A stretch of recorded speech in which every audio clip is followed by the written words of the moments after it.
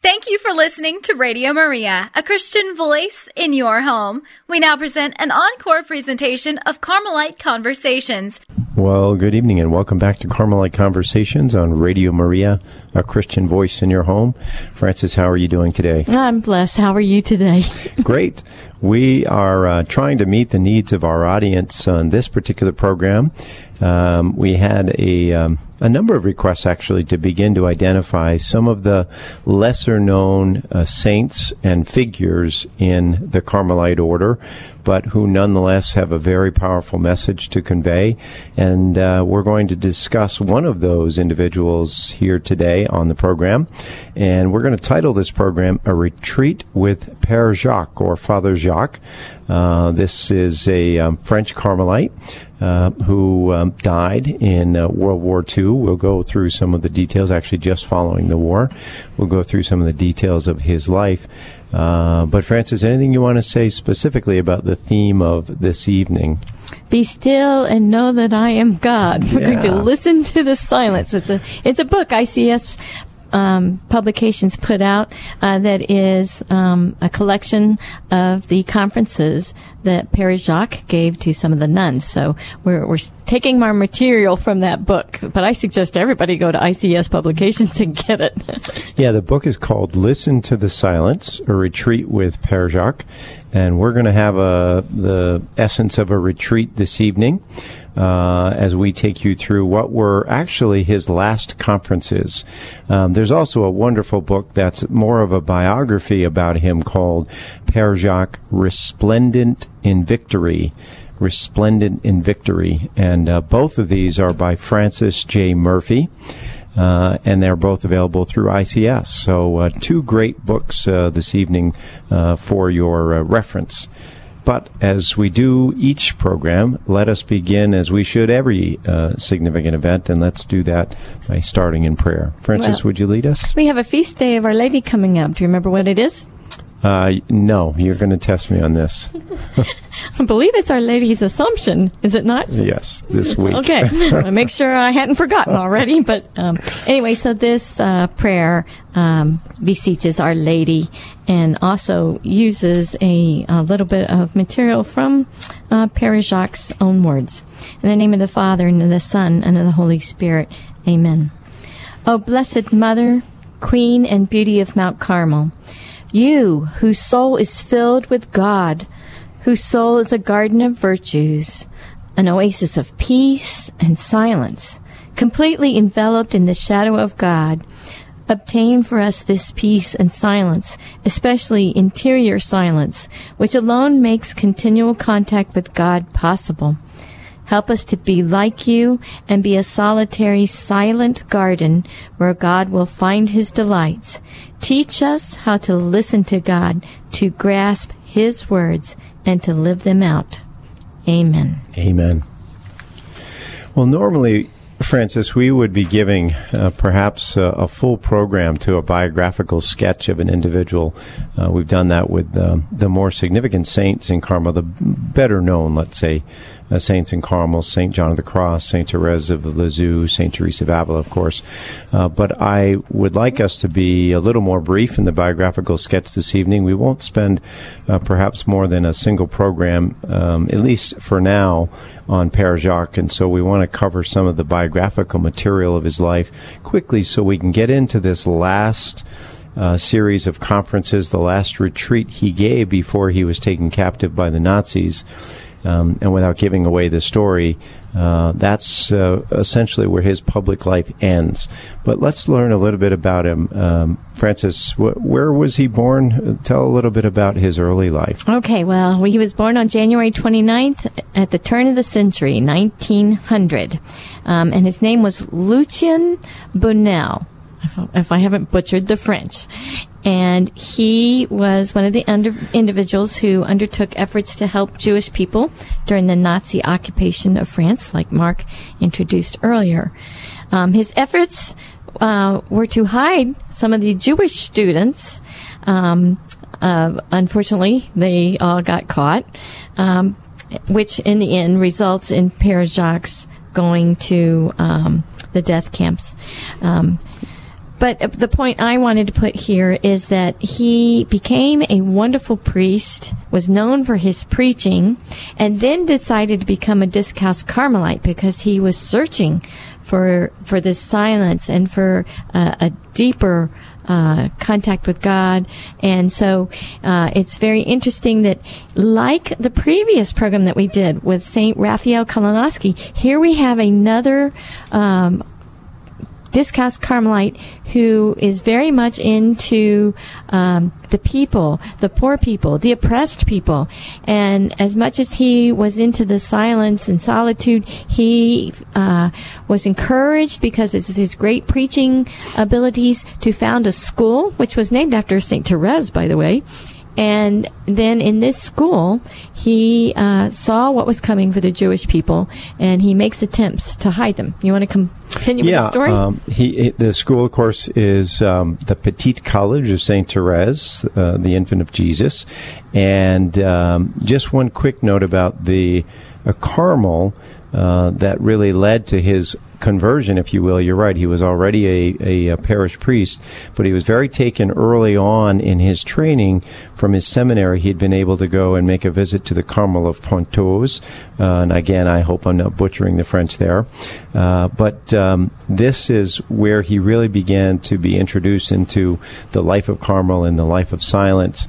And as you said, later on, as he was a Carmelite priest, both giving conferences to the French nuns of Carmel across the country, and also as the headmaster of this Petite College of St. Therese, he became very much embroiled in the effort to shelter the Jewish people, in this case 3 young children who were enrolled in the school, and he tried to keep them from the Nazis.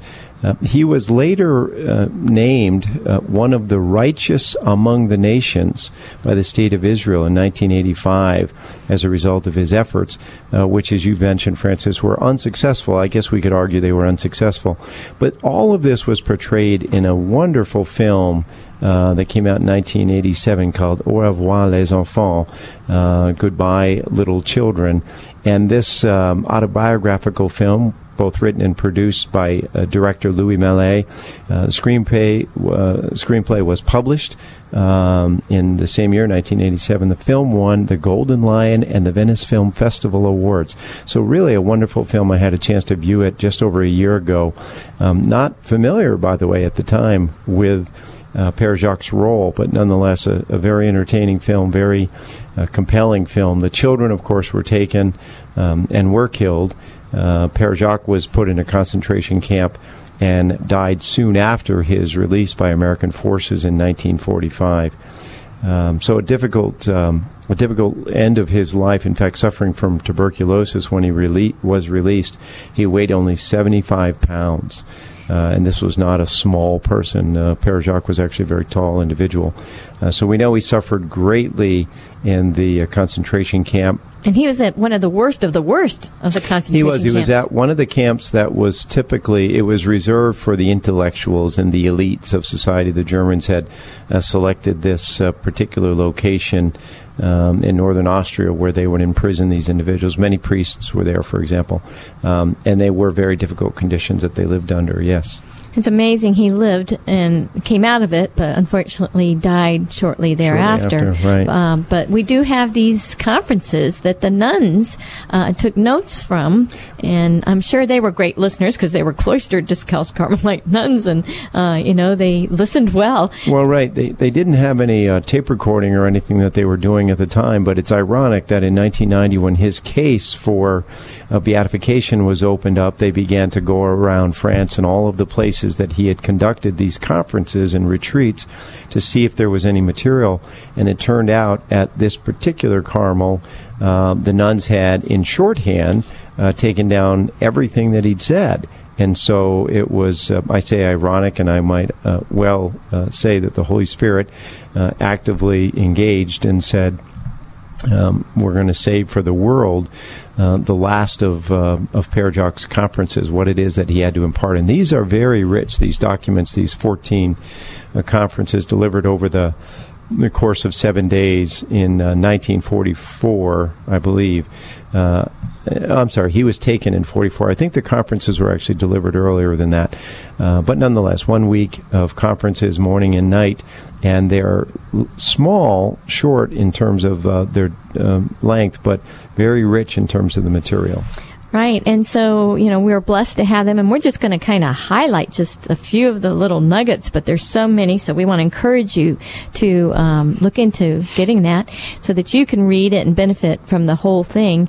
But also, if you're listening, please invoke Pere Jacques to help you grow in this understanding of silence in prayer and understanding of suffering, understanding of how to live in truth and to act in righteousness. One of his quotes, which I really liked,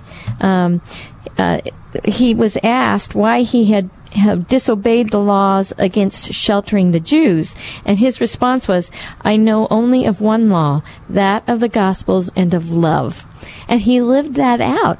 And so when you read about his life, you will see how he was true to his own word. Yeah, I think that's an important message that we want to stress this evening, and I would encourage our listeners to think about this. You're going to be listening to the words, and I was right. It doesn't happen often, Francis, but I was right.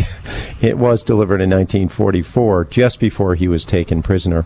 One of the things that Pere Jacques stresses is the significance of living out the Carmelite life. He raises a very high bar. He will challenge us this evening in this conversation to live our Carmelite call to a very high degree, and it doesn't matter. We don't distinguish between those who are the religious order and those who may be members, as Francis and I are, of the secular order. The call remains the same. And also the call to all lay people, all Christians, all people everywhere, the call to holiness. Yeah, exactly. As we discussed in our last program on St. Kalinowski, who was a forerunner to the thoughts expressed in the Second Vatican Council, many of the ideas expressed, this call to holiness is a call that all Christians, by virtue of their baptism, are called to. And Pere Jacques is going to remind us in this particular series of conferences just what a high standard we're called to. But if we don't get to it, we won't finish it. Yeah, so let's begin. Well, I'm going to draw exactly, as Francis said, from the book itself, because he has some wonderful quotes here. And one of the first is in the early conferences. He reminds us that really there is only one Carmel, he says. Little by little, some of us are impelled by an inner stirring and a deep spiritual need to enter a quiet, uninterrupted conversation with God. That, he says, is the true Carmel of our forebears. This harkens back to the program we did recently on Elijah. And we know that though in the material sense Elijah dwelt in the cave, we also know that he did so as representative of what he was trying to both live out and demonstrate to us, that the eremitical or the hermit life is one that's lived in the interior of the soul. It doesn't have to be lived in the interior of the cave. Well, and to go on, he says, and I quote, "We can neither find nor embrace God, just as we cannot sit at his feet in order to gaze lovingly upon him, if we are immersed in noise and activity." So if you want to find God and you want to embrace God, you're not going to find him in the noise. I mean, you may be in noise, but you're going to have to find the silence within. And he goes on to say, we cannot hear the voice of God who speaks without words except in silence. Yeah. And we're not talking just about outwardly silence, but, right. but more importantly, that inward silence. And I know, as we do on occasion, Francis, we talk about the busyness of our individual lives and our children and our spouses and our work and so forth. And I can hear our listeners now, even without them calling in to say so. Many of them are saying, but you don't understand what my life is like. You don't understand, Mark or Francis, how busy things are and how noisy it can be. And my response as a father of 6 and a grandfather of 4. You have a little bit of experience. Busy occupation and all the rest of it. I think we both have some experience. So we do understand and we can relate. We are not in a monastery, Francis, unfortunately at times, I would say. But just a monastery at the cell of our soul. Exactly. We too are called to that same interior life. You know, St. John of the Cross, this is Pere Jacques quoting St. John of the Cross, who, when he was approached by St. Teresa to become part of the reform of the Carmelite order. He says, and he had wished at that time to enter our Carthusian monastery. He reminded St. Teresa, and Pere Jacques quotes him by saying, he reminded her that life passes quickly. And we have to be reminded sometimes that life passes quickly, and the opportunities for us to serve God and to find Him are limited if we don't take the time to find them, despite our busy lives. So we must focus on nothing but God. And if we're not keeping our single eye focused on God, like Elizabeth of the Trinity would tell us, Blessed Elizabeth, bless you and pray for us, then we're missing out. So let's take advantage of this time, and as you're listening to us, keep your eye focused on God. He's present within you. So, remember this and look at Him. When you're praying tonight, go within. Find Him within. Don't think He's far off, and that your soul is small and tiny. Teresa of Avila tells us, your soul is expansive and full and light, and she encourages us that this is a great place to reside. It's a learned experience, I think, Francis. To be fair, again, we have to be sensitive that people are along a spectrum, if you will, of experience in their spiritual life. So I caution our listeners not to retract at the suggestion that you have to dispense with everything in your life and find this quiet. We understand, Francis and I are still working through it. There's no question that we struggle with this. But the call is there. And it isn't a question of saying to ourselves, well, I'm going to try it, but if it doesn't work, it just wasn't for me. The question is, how do we acquire the silence? In the midst of our busy lives, how do we enter into that silence? That's the great call. That's the great challenge. That's what Elijah, as our model, lays out for us. That's what Teresa, in reforming the order and calling us back to the original rule, was saying to us. Don't be mistaken that life must be lived in a monastery, or it must be lived in a cave. Life must be lived in the station where God has placed us, but it must always be lived in the interior. Pere Jacques says to us, truly authentic Carmelite lives, and he doesn't distinguish between secular and religious. Carmelite lives are lives of quiet, unceasing, silent, even hidden prayer, regardless of our state in life and regardless of the circumstances of our life. This is life in Carmel. When you hear so often this reference, life in Carmel, what was life in Carmel like? A certain saint lived life in Carmel. Carmel is not a place, although geographically it is. It is not the monastery. It is not even an idea. Carmel is our interior. It is where we dwell silently with the Lord. And Carmel means garden, so the garden of our soul. And of course, when we say Our Lady of Mount Carmel, doesn't that, give you a lot to ponder? Well, Pere Jacques says something useful, I think, to help us along this path in the midst of these conferences. The soul, he says, needs the body in order to have the capacity to learn, to choose to acquire all the elements of its intellectual life. And what's he saying here? We've talked so often about the importance of the body in prayer, or the value and the benefit of suffering in the body, the value and the benefit of learning detachment, the value and the benefit of learning a spirit of poverty. All of these things are first experienced in our material life, which means they're experienced in the body, either in the mind or in the physical body. But Pere Jacques wants to raise our understanding of that and say, the body is not a burden. It is not an impediment. It's not something to hate, because there's a heresy about, it's all about the spiritual and, forget the right. corporal. That would be a distortion of Catholic doctrine, of course. But in fact, he's saying the body is a means that the Lord has given us. It's a gift that He's given us to teach us along this path how to begin to practice detachment, how to begin to practice the adoption of a spirit of poverty, how to practice sacrifice for another, i.e., the virtue of charity, or the evangelical counsel of chastity.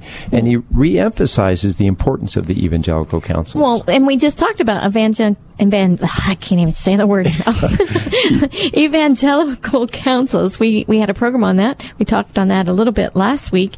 And so on this counsel of poverty, well, that's our dependence on God. So that's a very good way to be. We want to have that dependence on God and not on self. There's a great story about that, too, that I often tell, and I may have said it on this program in the past, but Mother Teresa was counseled one time by one of her priests that she should get some money together, and when they had to make the long trek into the village to acquire food, she should buy it in bulk, and then she'd have it for a period of time. And the priest said, Mother, isn't that a more efficient way, to sort of address the problem of feeding so many people here in the community? And Mother Teresa looked at him and said, I took a vow of poverty, not a vow of efficiency. Right. And what she was trying to say was, I remain dependent on God every day. That's what the spirit of poverty means. That's what the evangelical counsel of poverty means. It's not that we have to go home and give everything away. We know that. It is this idea that we remain ever dependent on God. We don't look to stockpile things so that we release our dependence. Right. And you also are referring to that in the spiritual sense, is that we don't rely on ourselves to get the things, but we rely on God to provide for our needs. Absolutely. And also that counsel of chastity, which is the purity of heart, because we know the blessed are the pure of heart, for they shall see God. And the counsel of obedience, which is humility combined with faith. I mean, you could just spend a lot of time just praying on that little bit right there and really have a lot of food for thought. Well, and again, Pere Jacques gave us this gift by saying the soul needs the body. He's not saying, it pulls the body along or the body's an impediment. Some of this teaching, distorted teaching we've heard, the reality is the soul needs the body to teach it how to grow into its deepest spiritual experience. But sometimes with the body, we're attached to the material, aren't we? Yes, exactly. And our learning to detach both in the material and the spiritual gives us that deeper spiritual experience. And he then refers to John of the Cross about this. Yeah, he talks about this issue of St. John's analogy of the small thread that keeps the bird from flight. And he quotes him again. One attachment, he says, however small, that violates our vows of obedience, poverty, and chastity, draws us away from God.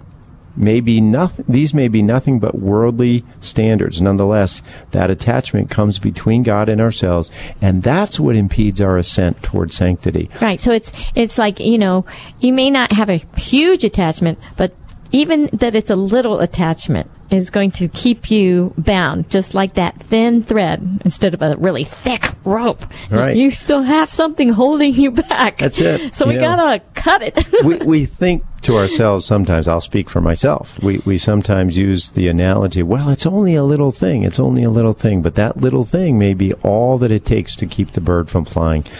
Pere Jacques uses another great quote here.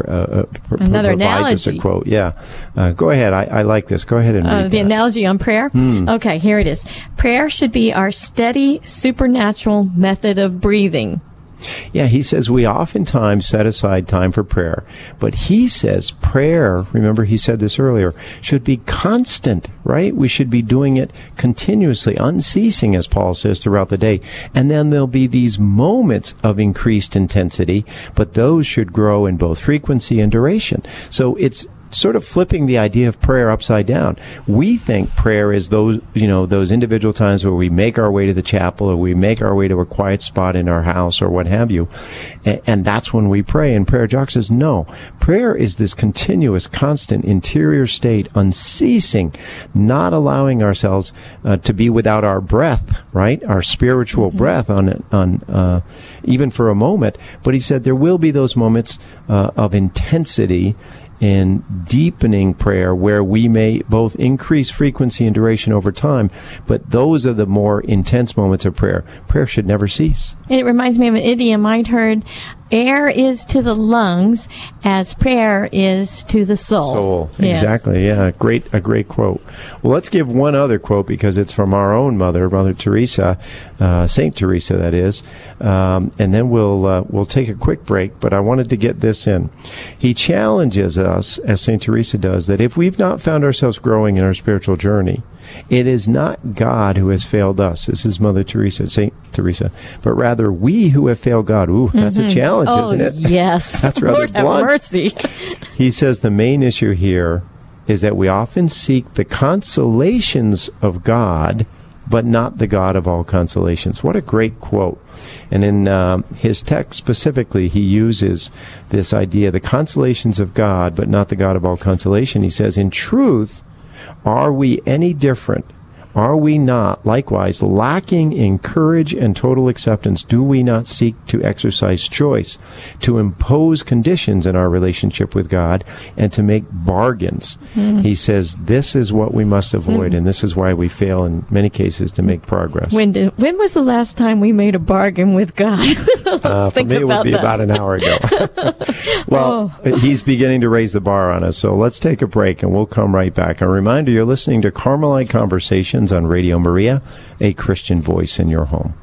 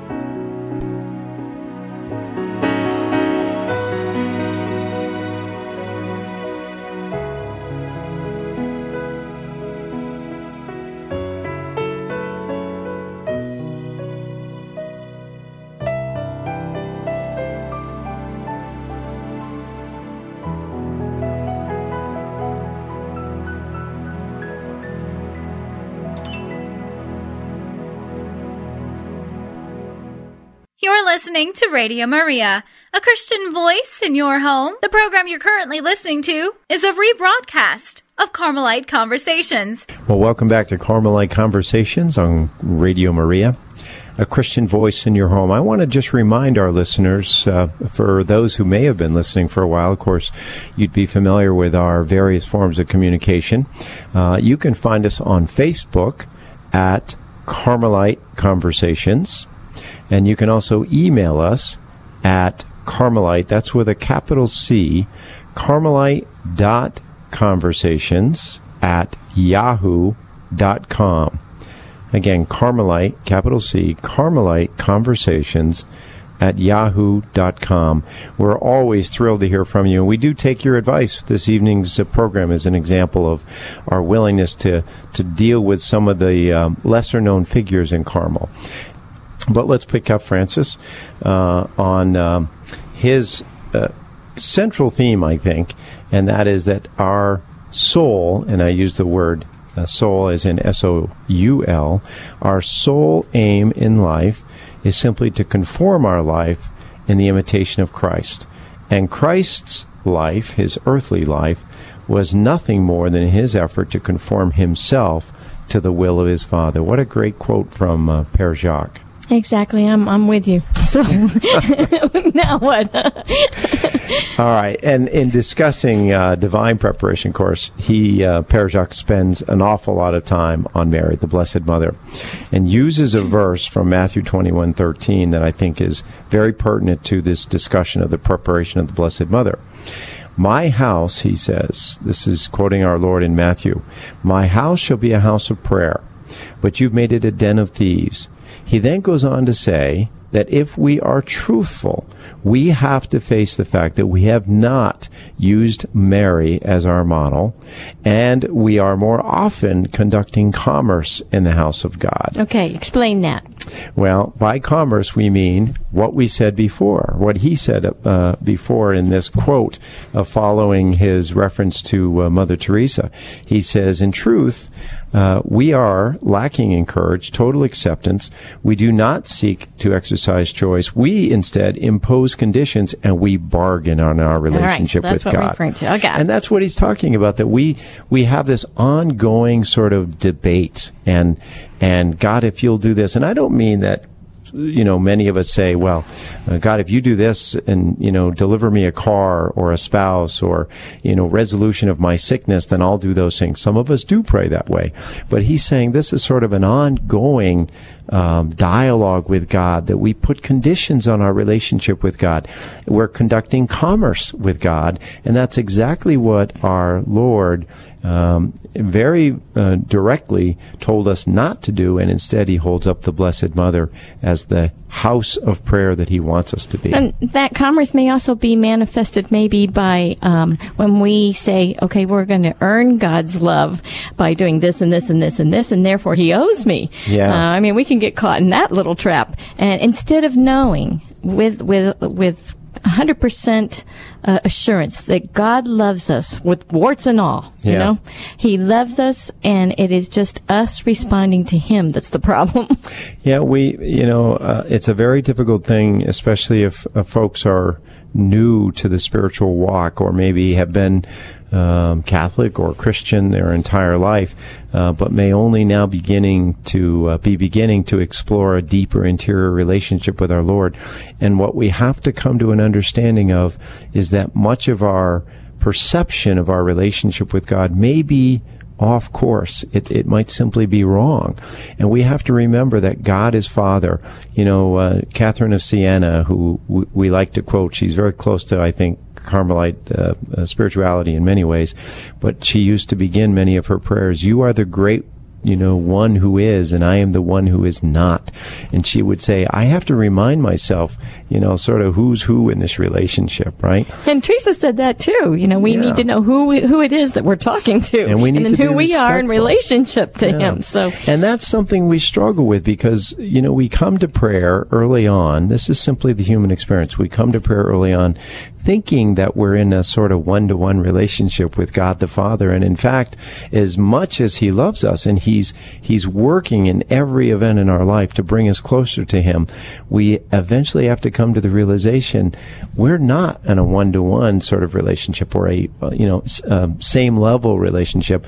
We're the ones who are fallen. We're the ones who need redemption. We're the ones who need healing. He's the healer. And we have to get that positioning, if you will, that relationship understood. Well, and that leads us to this next scripture passage that is very important for us to remember, the dignity of the body and of the soul, which is, this one's coming from 1 Corinthians 6:19.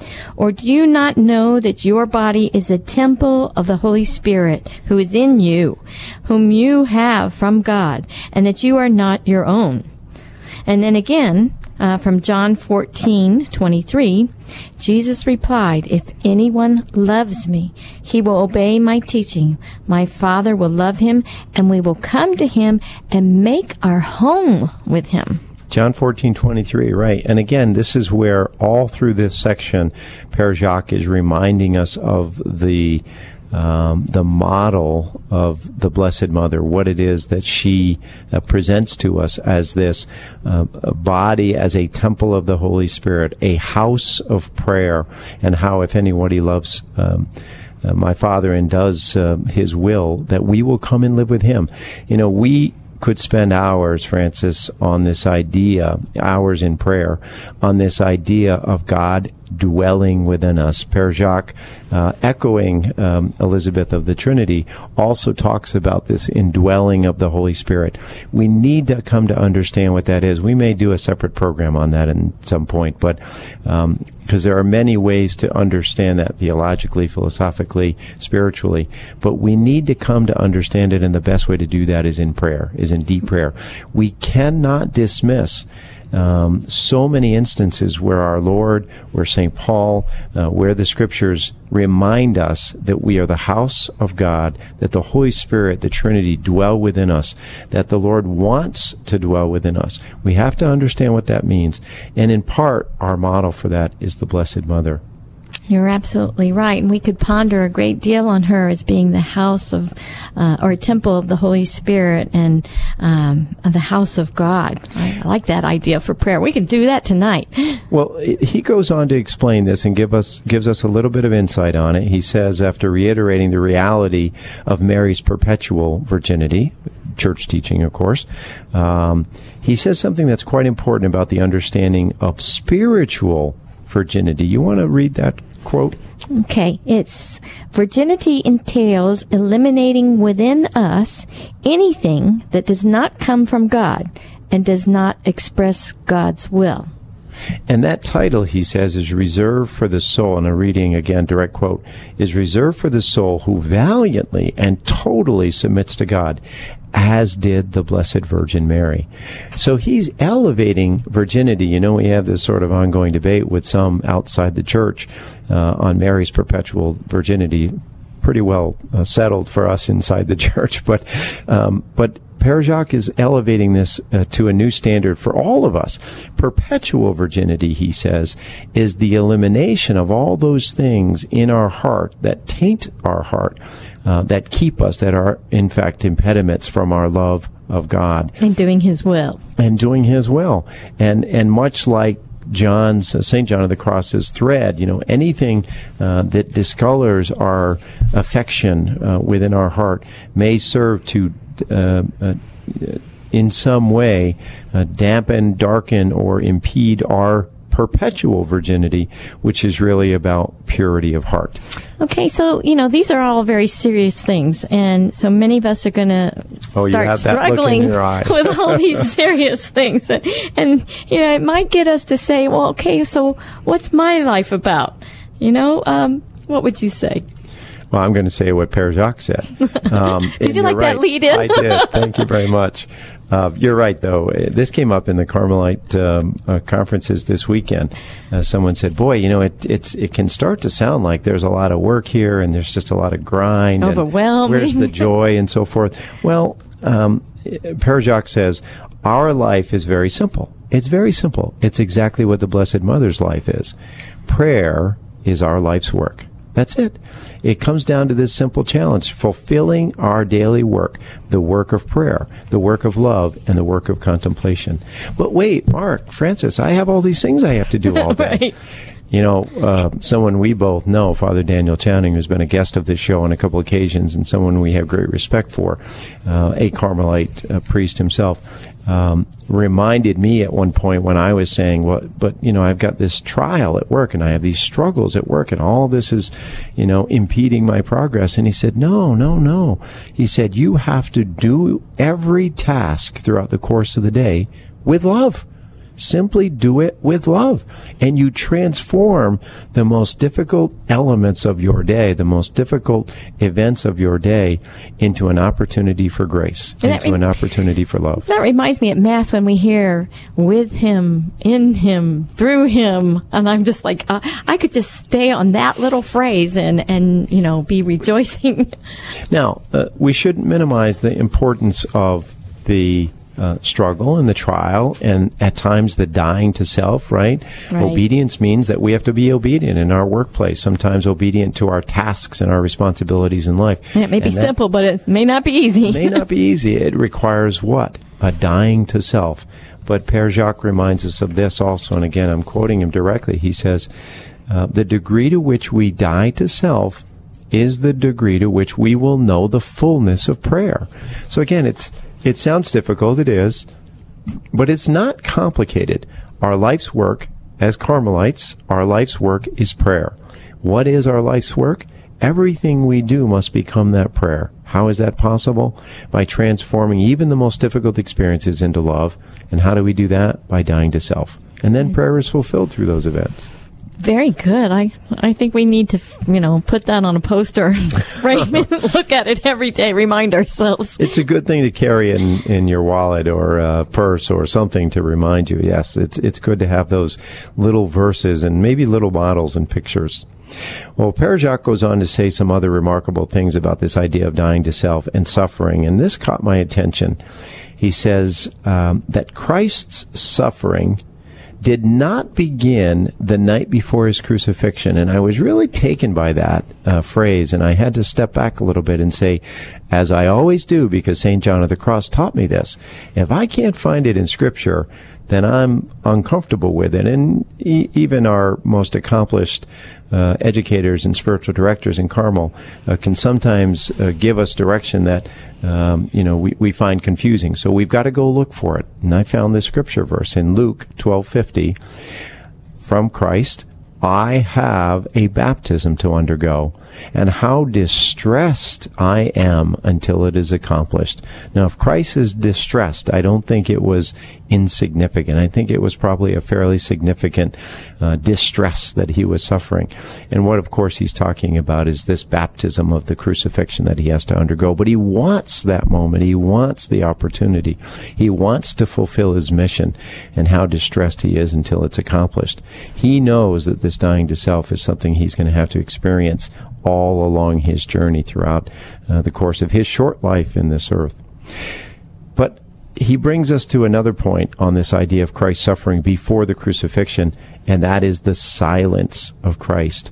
In the midst of all of his dialogue and communication, even with his apostles, his most intimate friends, Christ never completely revealed himself. He couldn't, because he knew that the apostles, the interior of their souls, demonstrated that they weren't ready yet to accept it. So the point that Pere Jacques emphasizes is this silence of Christ. And in fact, he talks about, there's a wonderful quote here from the book, directly from the text, where he talks about Christ's silence and says, the serene silence of Jesus thus flows from the secret deep within him. Moreover, he likewise enjoys times of deep joy, but they are constantly accompanied by the dreadful image of Calvary and the disappointment derived from the human sinfulness around him. But there's something else we want to say about silence, Frances. Oh, yes, I have a little story that will help us to really capture this idea. There were three brothers, and one of them, and these are priests, their mission would be to bring people to reconciliation. That was the first one. He's going to bring them to reconciliation. The second one decided he's going to visit the sick. And the third decided to go to the desert and live in silence. Well, the first one found himself constantly between conflicting sides, and it was very difficult finding reconciliation. And so he did not succeed in bringing about some of the peace that he wanted, and so he was in distress. So he went to find how the second one was doing, and he found him in despondency because of the sickness and what was confronting him. So they decided to go to the third brother in the desert and ask him, whether he achieved anything in the desert. And instead of an answer, this one poured some water into a chalice and invited his brothers to look at it. The water was so muddy that nothing could be seen in it. After a short time, the hermit invited his guests to look again. The water settled and became transparent enough for them to see the faces reflected on its surface. The hermit then said, "Someone who lives among the passions and cares of the world will always be perturbed by thoughts, while a hermit contemplates God in stillness." Very so, good. let the mud settle to the bottom. Yeah, that's very good. And that stillness and solitude leads us to silence, right? I mean, again, the use of the body, but also, taking control of our thoughts allows the sediment to settle. Well, and I'm also thinking of, as you look upon a still pond, and it's so glassy, and then you throw a rock, skipping rocks, and it creates all those rings, those reverberations. When you're in silence and prayer and you have that smoothness, it's just that sense. There's no words for it. And then, here comes this nugget, and it just reverberates, and then you're filled with fruit from this prayer, and then it goes to the people you talk to, and then, it extends. Pere Jacques is, in fact, he spent a couple of these conferences talking about silence, and he uses some wonderful quotes here. One of them is, "God dwells in silence. He is eternal silence because he is the one who has totally realized his own being, because he says all and he possesses all." And it reminded me of a discussion we'd had earlier about this idea of the Trinity. Of course, God, if we can think of it this way, the intellect, Christ the Word, and the Spirit is the action. In God, that's all one. There's no disunity in God. It's all one. We can only begin to intellectually grasp this idea, but there's no disconnect between thought, word, and deed in the Trinity. They're all one. Mm-hmm. In us, in the human person, in the fallen human nature that we struggle with, there's always disunity between thought, word, and chaos. Yeah. But if we remember Genesis, from the chaos came order and harmony. Right. He goes on to point out a couple of interesting things about this idea of silence. He says, God works in the silence of the night. Contemplate the incarnation, for example. He says it was accomplished in the silence of the Virgin Mary's chamber at a time when she was in prolonged silence. Our Lord's birth came during the night, while all things were enveloped again in silence. The works of God are marked by silence. It is in the silence of prayer and retreat, in the silence of the desert and the forest, that great souls receive their messages from God. We need to look no further than our own rule, he says, to affirm the necessity of silence. The rule seems to say to us, are you seeking to find God? Then listen to the silence. Immerse yourself in silence. It would be a contradiction, he says, to say seriously that one wishes to be a true Carmelite and yet reject the opportunities for silence. So he stresses this point time and time again, and then he finishes that particular conference with the story. He says, while I was speaking to you this morning, several bombs, now this is during World War II, 1944, we confirmed earlier, several bombs landed only 20-odd miles from here. Countless victims died, he said. Then they had to appear before God and render an account of their lives. We likewise will be called one day to render an account of our lives. I would be remiss, he says, if I did not speak to you as I have.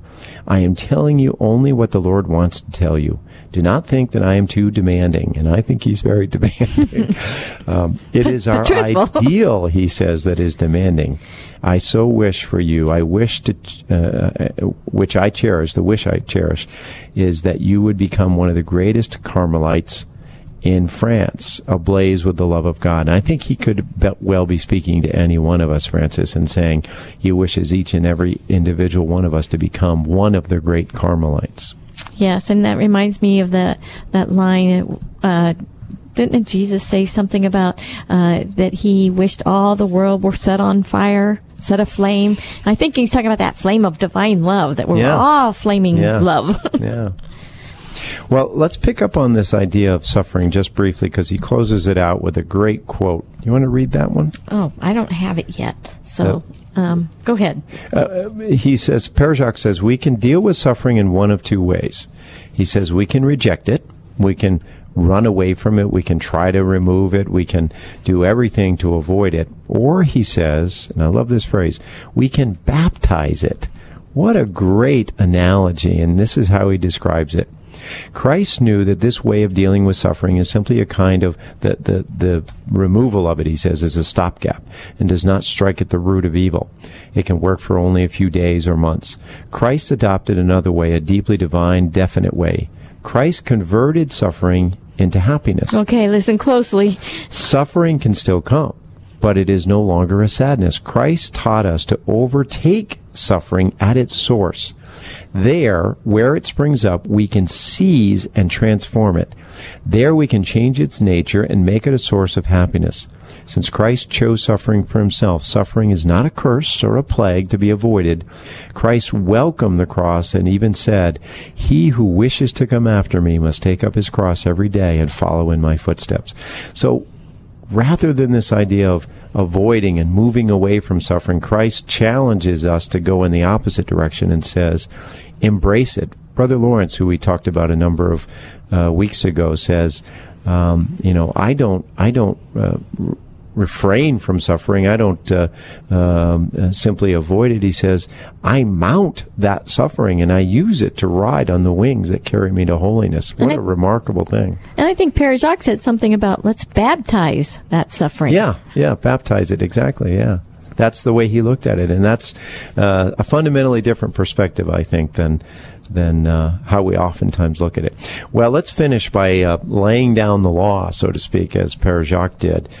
First of all, he's going to challenge us with his own prayer, and this is taken directly from his text. Read that prayer that he offers us, and this is in preparation. He says that so many of us think that we're regressing as we're experiencing suffering and trial and dryness and tribulation. He says so many souls that are actually making progress think they're moving backwards, and so he offers us this prayer. In the name of the Father, and of the Son, and of the Holy Spirit. O God, I wish to be just what I am, for as long as you so will. I am aware of an evil strain deep within me.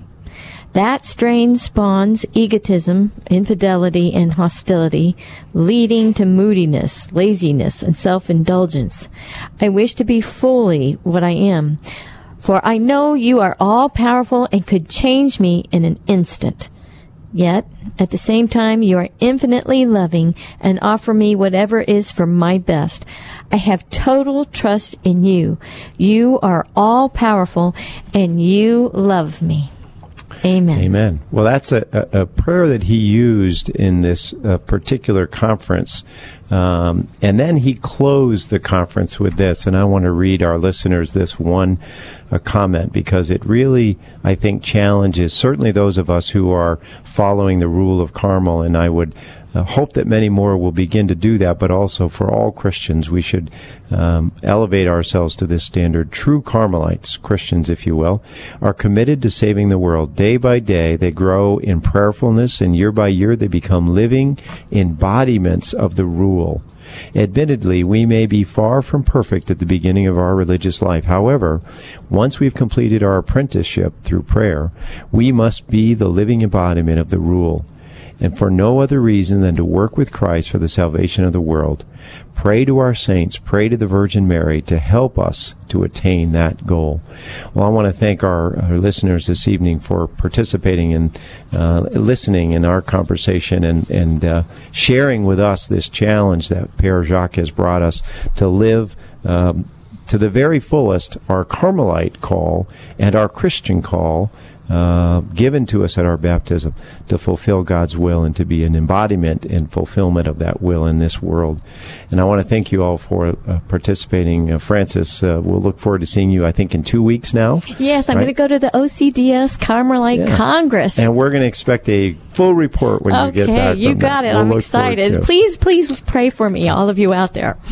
Pray for our program and for all Carmelites, and of course for those who we know are struggling in these difficult times. Again, a reminder: you've been listening to Carmelite Conversations on Radio Maria, a Christian voice in your home. God bless. You're listening to Radio Maria, a Christian voice in your home. The program you just heard was a rebroadcast of Carmelite Conversations.